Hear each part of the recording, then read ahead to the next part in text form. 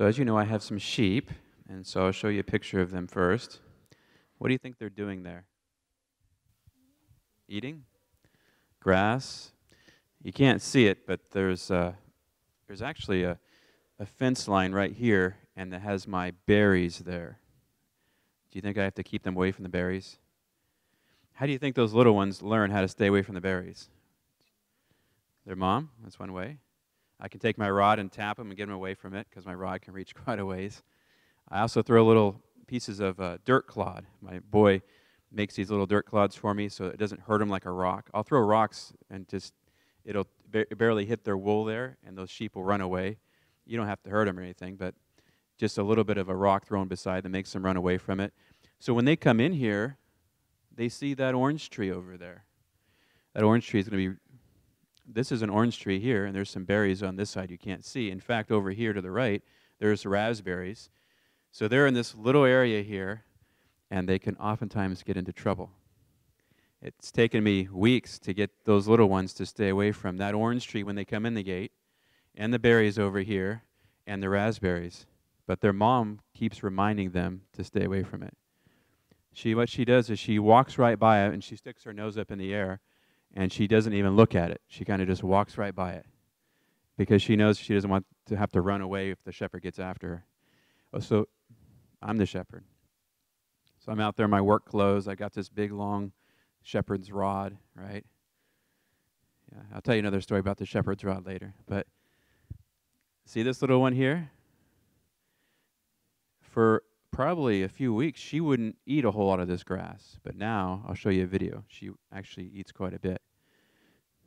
So here Shauna is, the mother. And so I'm zooming in. Here's the ram.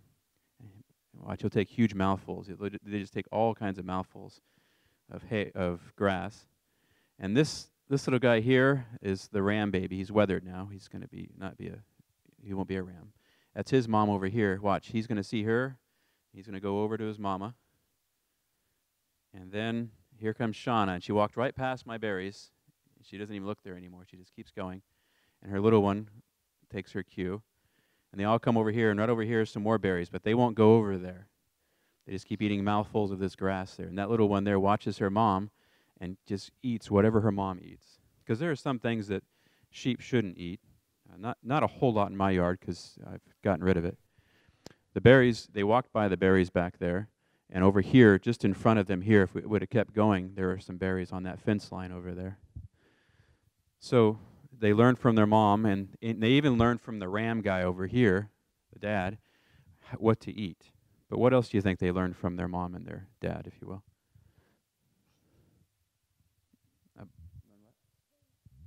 They learn babies? I don't They learn what to do as little ones. Yes, they do.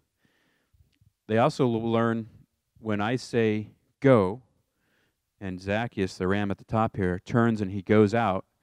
He doesn't usually run unless I yell because they got into my berries. I go, get out of here. But if I normally just say, all right, go, Zacchaeus, he'll turn. This ram, the dad will turn. The mothers will follow, and the babies will follow their moms. So they learn how to behave around the shepherd too. And another thing they learn from their mom, I call her Little Lamb because we sold her, and I don't want to name her. She's I'd like to keep her, but she needs to go to a different home. So she started doing something about a couple weeks ago.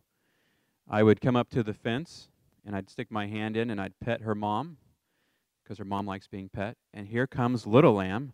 She comes right up, and she places her head right in my hand. And she is soft. I mean, she is so soft. I don't know how to describe it. It's softer than any fabric I've felt along her cheek, and then her wool. And these little black spots, they kind of pop out like 3D, like they stand out from the white. And she lets me pet her whole head, down her body, down here, and scratch her back because she likes to be scratched back here. And at first, she would only do it all the way back. She itches back there, and they have to rub up against a tree or a fence post. Well, at first, she would only do it through the fence, like her mom would kind of be beside her. But this morning, guess what she did? She came right up to me. I let him out of the stall, and I knelt down, and she came right up to me and just let me pet her all over. So she learned that from her mother, because the other little lamb, he won't let me pet him because his mom doesn't let me pet her. She lets Mitchell pet, this little one goes up to Mitchell. She's not sure about the little ones because they might grab her or, hurt her ears or something, because their ears are really, they don't want to be pet too much on the ears sometimes. So she's kind of nervous with the little ones that they'll just grab like that or something. But Mitchell, who goes out there every day, my older boy, he can walk up to her and pet her through the fence right now. She won't come right up to him, but she'll, and we catch him and pick him up and hug him and pet him that way. So I just wanted to teach about this little lamb, that she watched her mother, what her mother ate.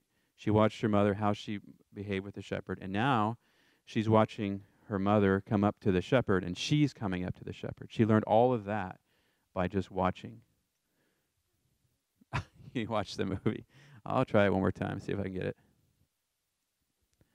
All right, so there they are, and then we'll close with this. That's my garden area. It's really tall grass right now, and they mowed down a lot of that. There's huge mouthfuls, That's the little ram lamb, and that's her, right, the little baby lamb over there that comes to me. And that's Kindness. Her little baby is this guy right here. He'll run over to her. He's got so much energy. It's just amazing. He jumps all over the place. So she's eating, and he's watching her from the side, and she comes over here where her mom's at. He's over here at the top. Yeah.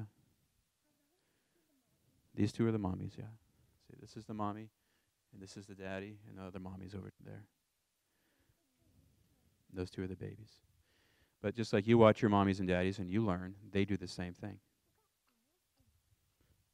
So let me have prayer with you guys that we can do the same thing with our Lord Jesus. Lord, thank you so much for these little lambs that remind us that we can learn by watching. We can learn what to do right and wrong. We can also learn how to receive love and to maybe even extend it to others. We pray that you can give us that love in our hearts and help us to share it with those around us. In Jesus' name, amen.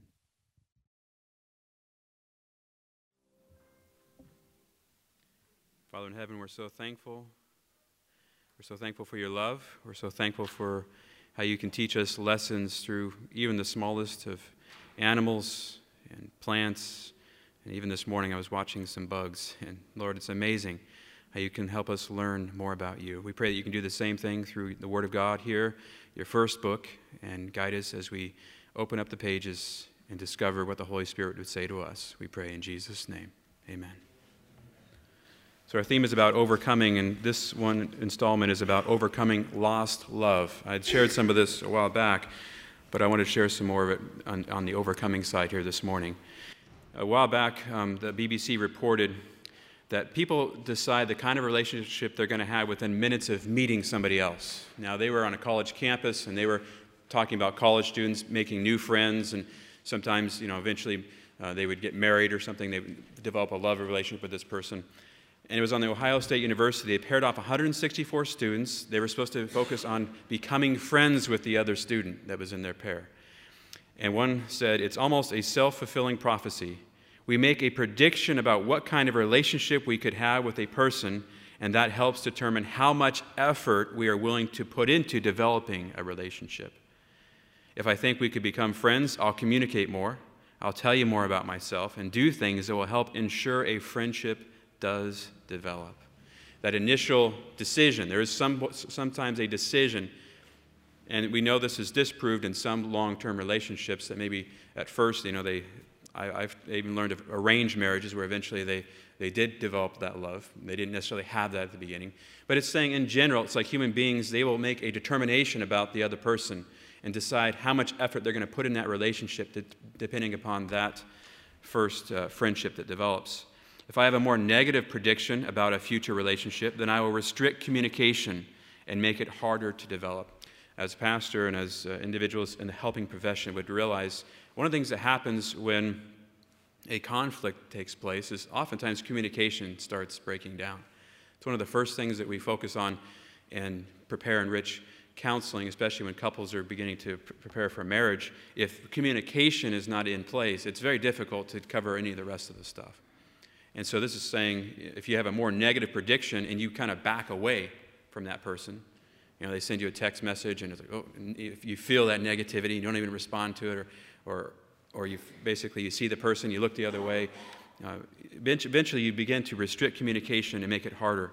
After the first meeting, which lasted between 3, 6, and 10 minutes, depending on the group, the two people that were together, the students completed a questionnaire which asked them to predict how they envisaged a future relationship developing.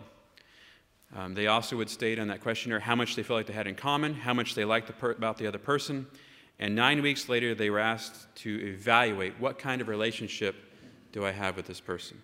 If they rated it positive from the start, more of a positive ending. If they rated it negative from the start, more of a negative ending. I'm sure there were some anomalies in this whole thing, as there are in most relationships. Someone could start out negative and eventually, yeah, I actually do think this person and I could be friends. But I thought it was interesting to find, they talked about this idea of falling in love and how you can determine this, or love at first sight. They're trying to kind of prove that. A lot of things society writes about this. The professor said, that tells you things are happening very quickly. People are making snap judgments about what kind of relationship they want with the person they just met. Now, you could find fault with this research. Of course, I pick research apart all the time, case studies especially. How was the survey questionnaire written? What was the implied thing as they went into that relationship? But the realization does strike me that there could be some spiritual truth to this.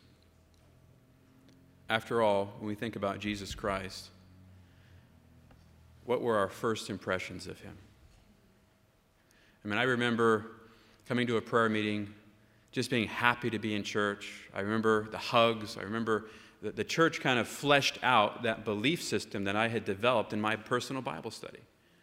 And I could not even help but try to go around everywhere sharing a testimony or literature or something about this Jesus that I knew. That was my first impression with Jesus.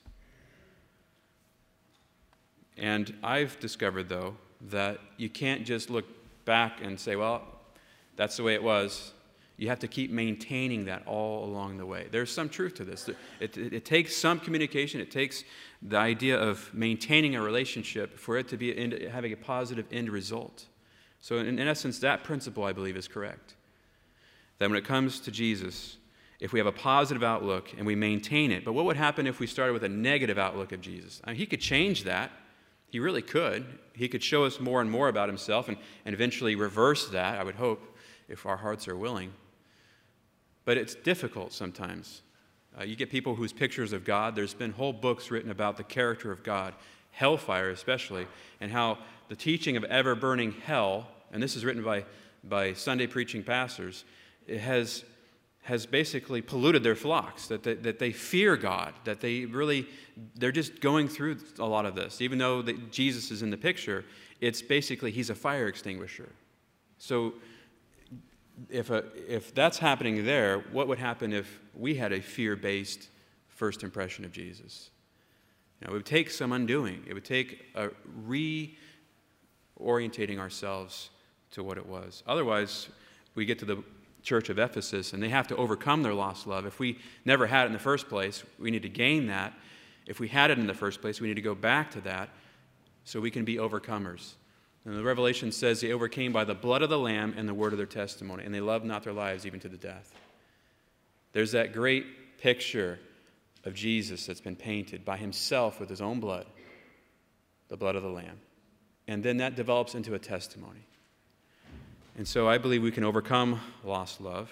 I still remember it was probably 8 months later, somewhere in that range. Within the first year, I was sitting in another prayer meeting at the church I began to go to.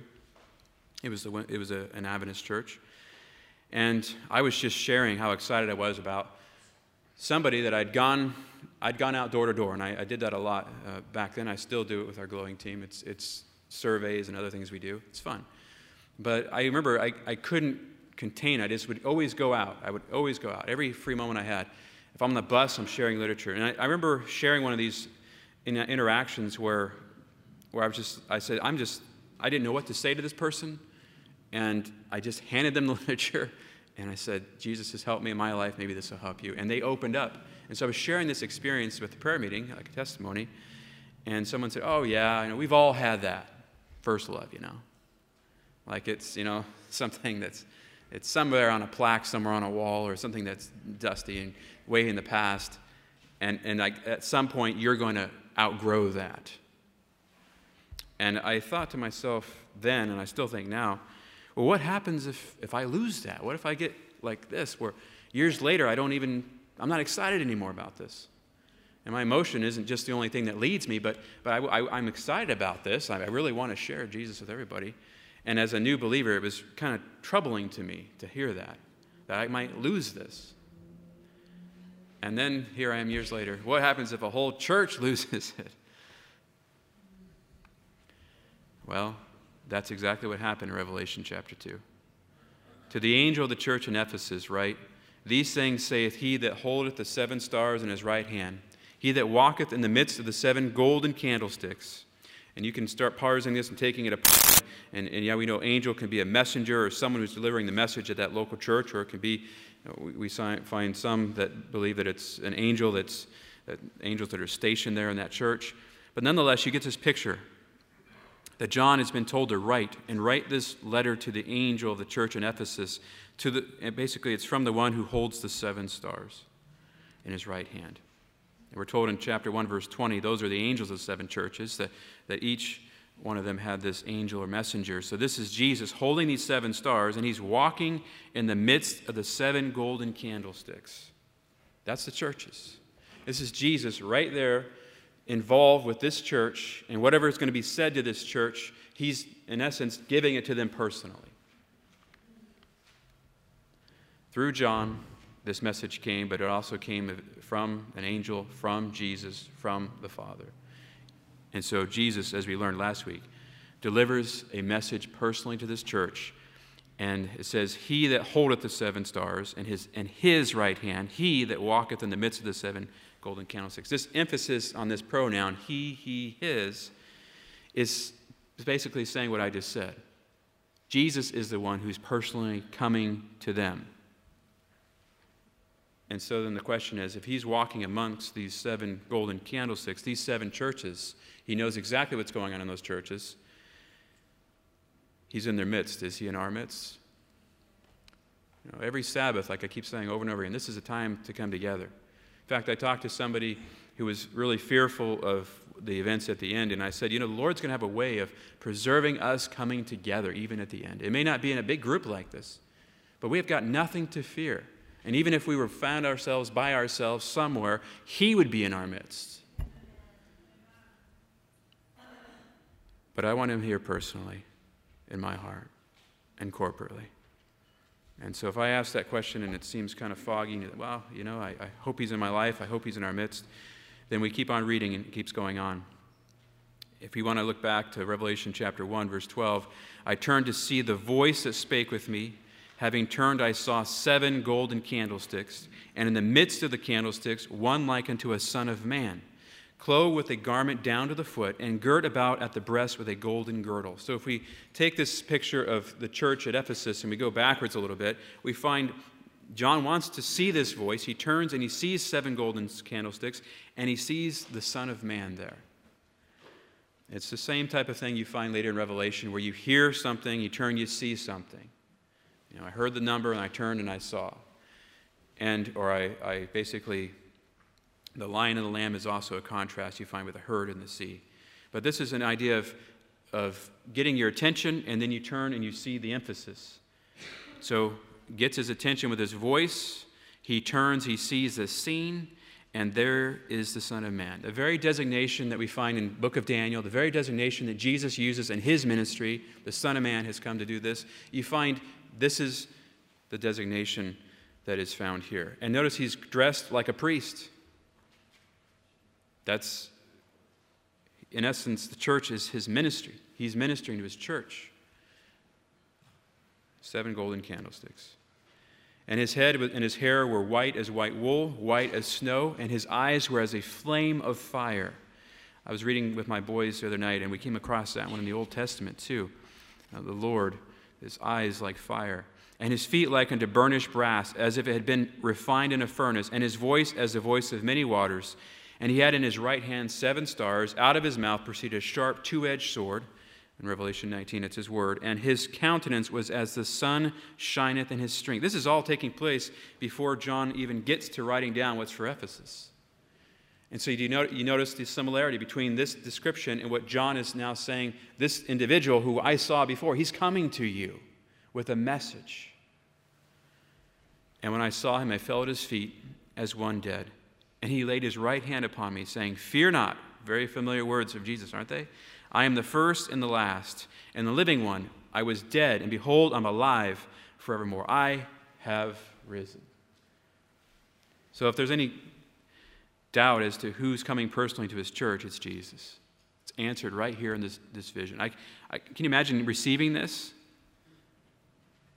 Because later on we're going to get to a church that is dead, and some of this statement comes to them personally. It says, even if you were dead, you could be alive again. And so I believe as I looked at this, and there's one artist's rendition of it, this is a description of our heavenly friend, the one who's ministering on our behalf, the one who interacts with every church, every setting, every heart. And he's personally involved in this message that we read about here. So it's a message from heaven. And there he is in the midst of the 7 golden candlesticks. So he's in heaven. He cares about us. But what is he doing? We know he's delivering a message. And by the time of John, especially as you read Hebrews chapter 1, it talks about how God in these last days has spoken to us by his Son. So what are we talking about here? What phase of his ministry are we talking about here? Something that ushers into eventually the end of time. So we know that as we look at the 7 churches, especially as we go on down through the 7 churches, it appears to go from holy place to most holy place, from this to eventually judgment of Laodicea.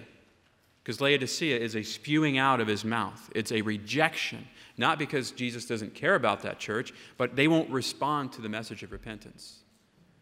And so each one, he talks to them and says, if you overcome. And you get down to Laodicea, and it's a different type of language. And so we have all this sanctuary language. We know by the time John is even writing that inauguration has taken place. Look at the book of Acts. Look at the stoning of Stephen. And look at Pentecost, the Holy Spirit being poured out. All of that was supposed to point out that Jesus has begun a ministry, that he's alive. He's the one who's healing this man. He's the one who's bringing this message to you. It was an inauguration. But then all of these things that are listed in the sanctuary were supposed to then be pointing to him as well. We know everything from the washing all the way into, you find the inside here of the sanctuary, the first compartment. This is what's being described in Revelation, and then eventually you proceed to the most holy place. And I'm just going to say it. For those who don't believe that we're living in the Day of Atonement, that there's no such thing as that, and I've heard all this stuff. You haven't read Revelation if you say that, because Revelation's very clear progression from the holy place down to the most holy place, from what we find watered down judgments to unmingled judgments, these judgments that are not watered down. It progresses, not because God is somehow getting meaner as the book progresses, but because our hearts are hardening as a world. It's sad, but here, we're not even touching on that. Here, we're just touching on the candlesticks. He's saying, basically, these churches are to shine for him. And they need something to shine for him. They need something to keep it burning. And it's, of course, the Holy Spirit. We know that's from the Old Testament, from Zechariah. But there's something more specific. Because it says in Revelation 2, verse 4, I have this against you. This is the church at Ephesus who had its first love. Something happens, and he diagnoses it right here. I have this against thee, thou didst leave thy first love. I have something to contend with you about, to talk to you about, to say there is something between us. And we know it gets pretty serious because he threatens to remove their candlestick. Something is hindering that. Something is hindering it. And it says it right here in the text. And those 4 words, leave thy first love. Leave. You laid it aside somehow. We find at the church of Ephesus, and we'll look at some historical data in a moment, they were busy doing all kinds of things. In fact, they were opposing the society around them. But in that busyness, something got left behind, and it's that first love. It's easy to keep going through the motions. Sometimes just let weeks fly by and forget why we do what we do. It's a busy world, we know that.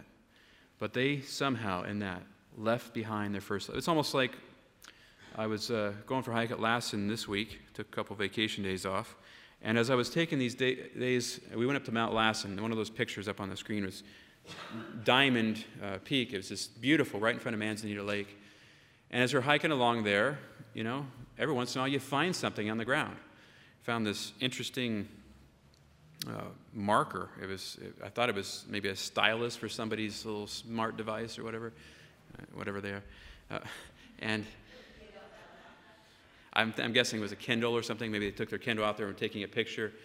And I opened it up, and one end was flat like that. I was like, oh, that's strange. I've never seen that before. I opened the other end. It was all beat up. And I'm thinking that was probably the stylus part. And I looked at it. And my wife's like, well, what is it? And I thought, I don't know. So I just left it there. Just put it down on the ground. And we're not talking about that. We're talking about something valuable. Now, maybe it was valuable to that person who dropped it, right? And you've been on a hike or something, you dropped it. Or you're sitting in your chair and your phone slips out and it's down under your chair now. Or these things, it's talking about an unintentional result. Something happened in this church to the point where they didn't even notice it. And then they discovered later it was missing. And so they were told they also lost their first love. So they left behind the first love. It's pretty simple in the Greek. Basically, the starting love, the starting agape.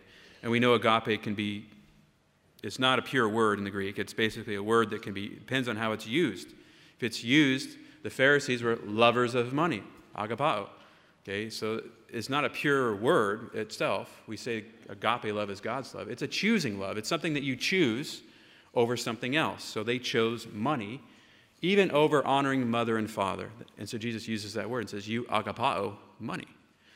Well, here, that first love, that starting line, that something that was exciting and all of that, it got left.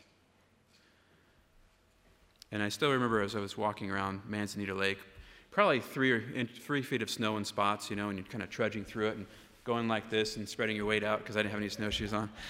It was kind of fun. And here my kids are just going right through it or following my tracks, You lose something in that thing. There's no real recovery of some of that. Yeah. But here, it's not beyond recovery. Here he's saying you can see as clear as day that you've left something. Go back. And I think we're living in more dire times than when this was originally written, because we're living in a time of the most holy place ministry that's going on. Not that Jesus has ceased dispensing grace and mercy and all that. That's still part of it. You still have an evening and morning sacrifice. You still have sacrifices on the Day of Atonement. But what we have is critical time.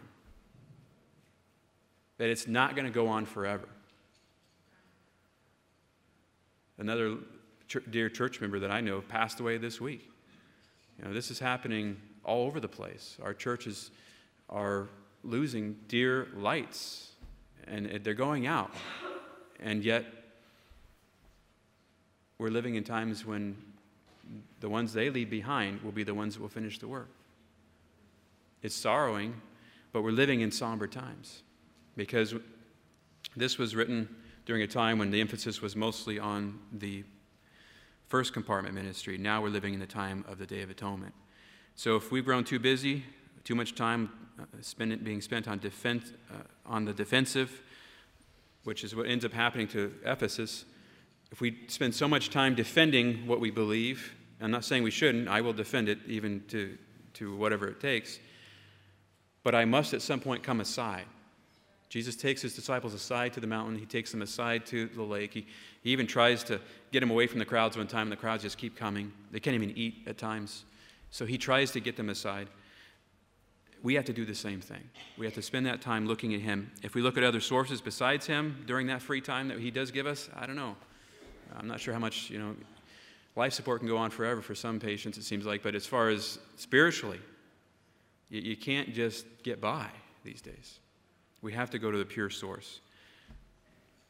I still remember when you're hiking and you forget a water bottle You know, you're longing for that water. You see that stream flowing by, and you're thinking to yourself, I could just go right over there, and surely there's been nothing near here since, however long ago, and I could just drink right out of that stream, right? And you're thinking Girardia, you're thinking other things. And even as I was going for the hike, I forgot my water bottle because we were going to go for a short hike, and Manzanita Lake is only 1.5 miles around. Well, I got partway around, and the pictures got more beautiful, and I just said, let's keep going, guys. And my kids, of course, were excited because they've got snowballs, and they're picking up snow. They're digging it underneath the snow and taking some pure stuff and eating it. And about halfway around, I'm like, I'm just getting thirsty. So I start digging out the snow, and I'm looking over at the lake thinking, so if I had my filter with me, I could just filter that right out. But what we're talking about is this, that here we are living in a time when the water of life is being extended freely to us, to parched souls. And there's no barrier between it like I had there. There's no barrier. We can drink freely. Why would we drink from other sources? Why would we just focus on the fearful events around us? So if we think we have it hard, think about what's going on in Ephesus. You don't live in Ephesus. You got a smaller town than Ephesus here. We find Ephesus was a metropolitan area. They do figure the thousands and thousands that were in not just the immediate city, but the surrounding area. It was a decent-sized city of its age. It was a metropolitan area. It was a city of culture, language, education. We find from maps that it's pretty clear it's a port city. If you look here along the Mediterranean Sea, and here's Patmos, and here's Ephesus right over here. What's going on here? You've got people from Macedonia coming through here. It's a major thoroughfare.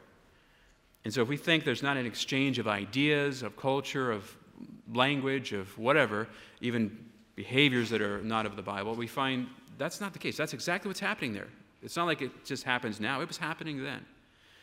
Here's the Colosseum picture. You can see, you can almost see the sea from over here. It's way back over there. Here's the library, a magnificent library that was built. You look how small those people are down there at the bottom. I mean, here's an individual right down here. You had a major city of learning going on here. And along with it came religion. We think, well, they don't live in the day and age we live. Well, they lived in a day and age. The most stable form of communication was word of mouth or letter.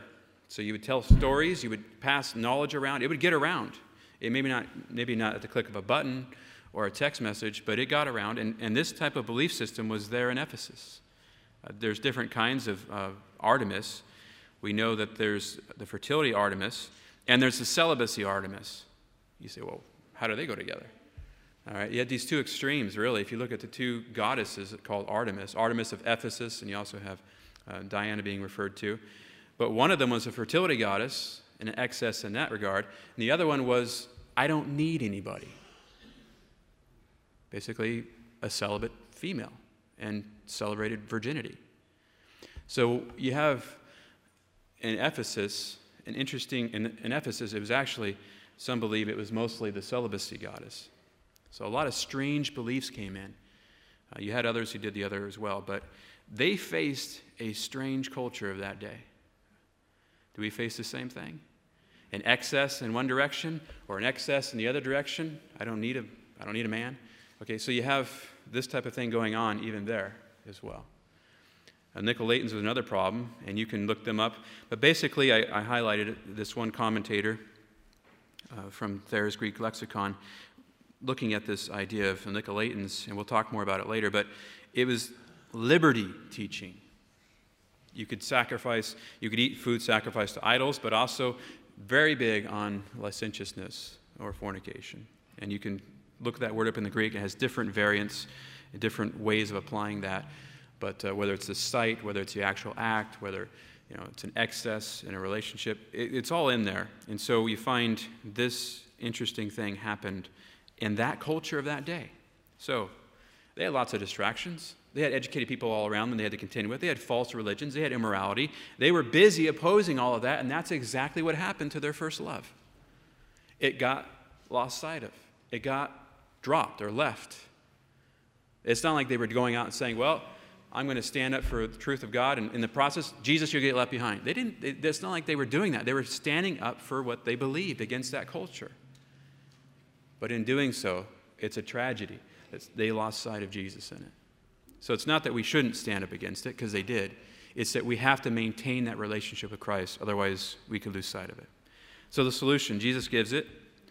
He knows this church personally. He's saying to this church, remember, therefore, whence thou art fallen. Repent and do the first works, or else I will come to thee, will remove thy candlestick out of its place, except thou repent. Repent happens twice here, but you got this idea first, remember.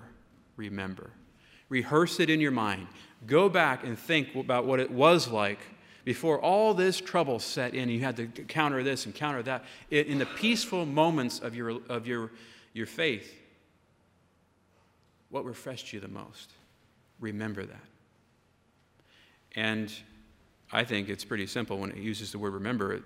It's simple for me anyway. It's a word that becomes monument later on in the language, which I think the grandest monument is the cross. If I'm somehow getting distracted and I want to say, okay, Jesus, how do you answer this situation here? I go over and I look at his life, his teachings, especially his last works, leading up to his death, his burial, and his resurrection. And I remember those things, because then most of the time what happens is, as I go back through those things, something out of Jesus' experience speaks to my current situation. And I can also go back and remember, like I was doing this week, I went back and I just thought about what it was like in those first prayer meetings. What it was like when I began to share my faith for the first time. I still remember calling my grandfather, Collect, and said, did I just witness? Because I heard him use the word years ago that he was going to go witnessing, okay, and Jehovah's Witnesses. So I had this idea that somehow you would do something and share something. So I called him on the phone, and we were having a Bible study, a group Bible study there. And I said, I just invited people to the Bible study. Did I just witness to them? And he's like, yeah, you did.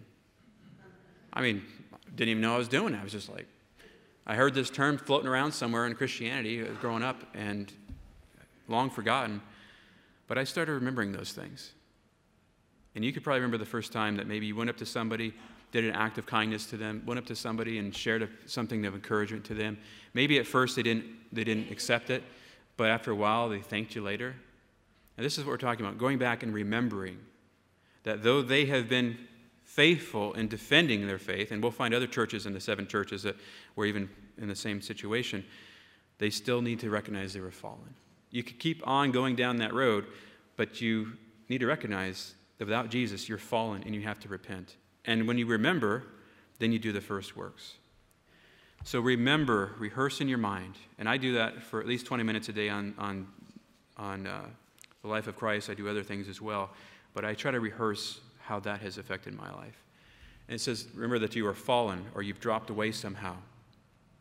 Somehow you've dropped off of that excitement, or it's dropped off of you. And repent. And we know what that means. That's the prodigal son coming home. That's turning around and saying, you know what? I got to go back to that. So repentance is due for the whole church at Ephesus. It's not saying that somehow they're in some grievous sin. It's saying you've gone away from Jesus. Now just turn around and go back and recover what you've lost.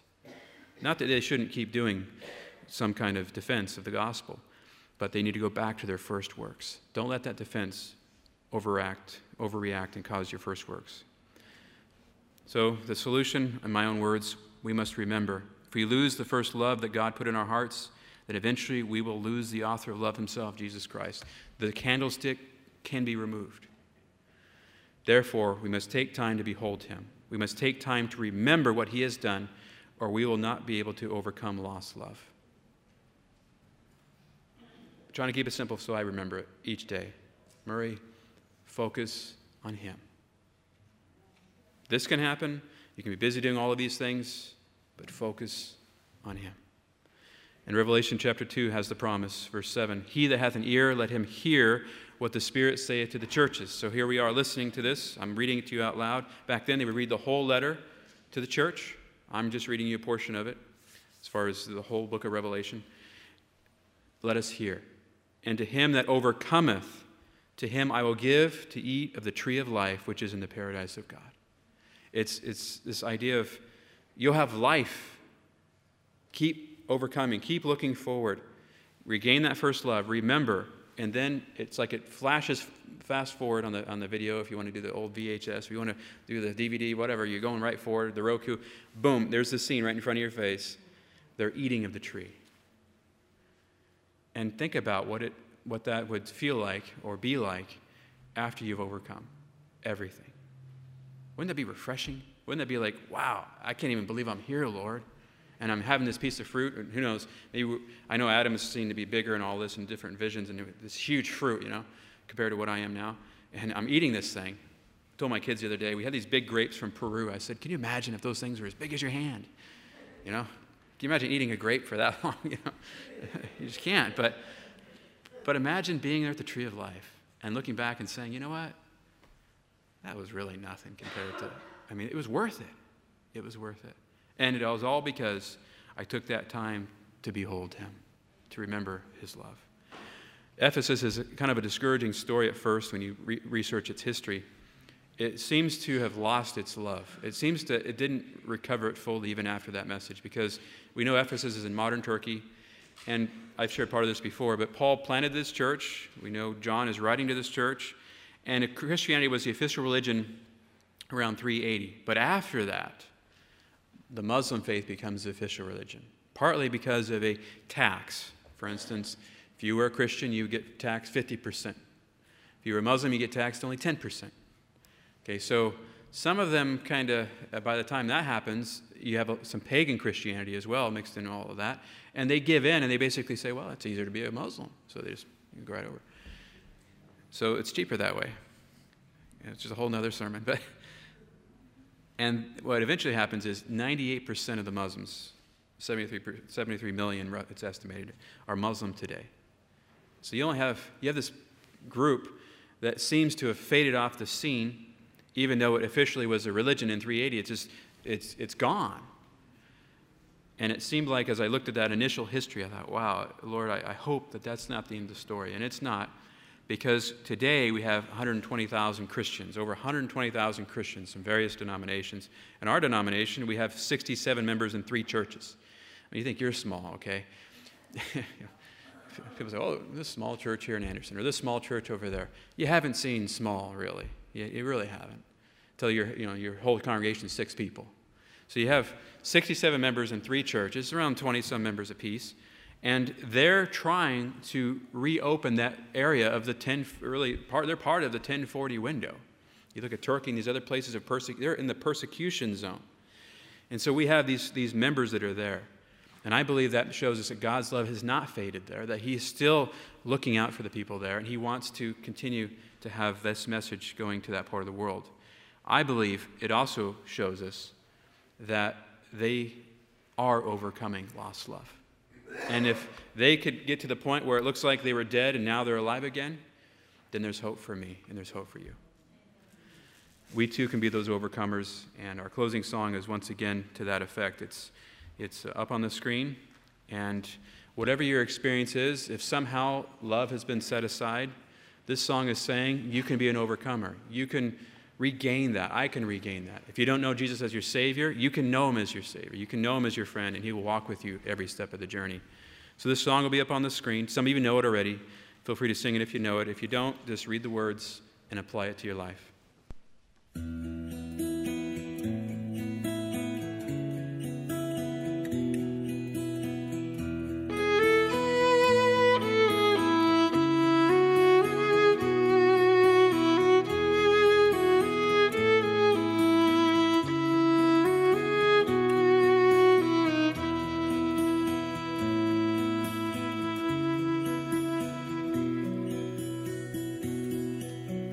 I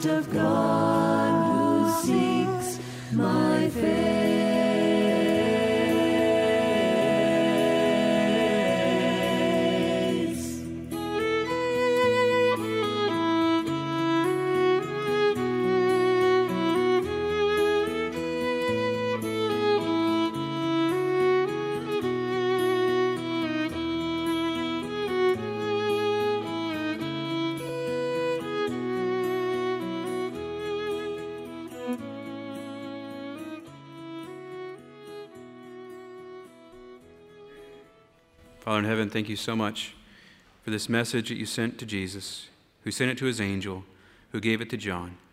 And now we've read it, part of it here this morning. And it says that we can be overcomers of lost love. We can be there at that beautiful place, the tree of life. So guide us, each one of us in our walks with you, to stay focused on you. Guide us if somehow things grow dim. Help us to come back to your loving experience, your life, and then have your love guide our lives from that day forward. Lord, we look forward to the day when we'll see you face to face and we'll be called overcoming ones. In Jesus' name.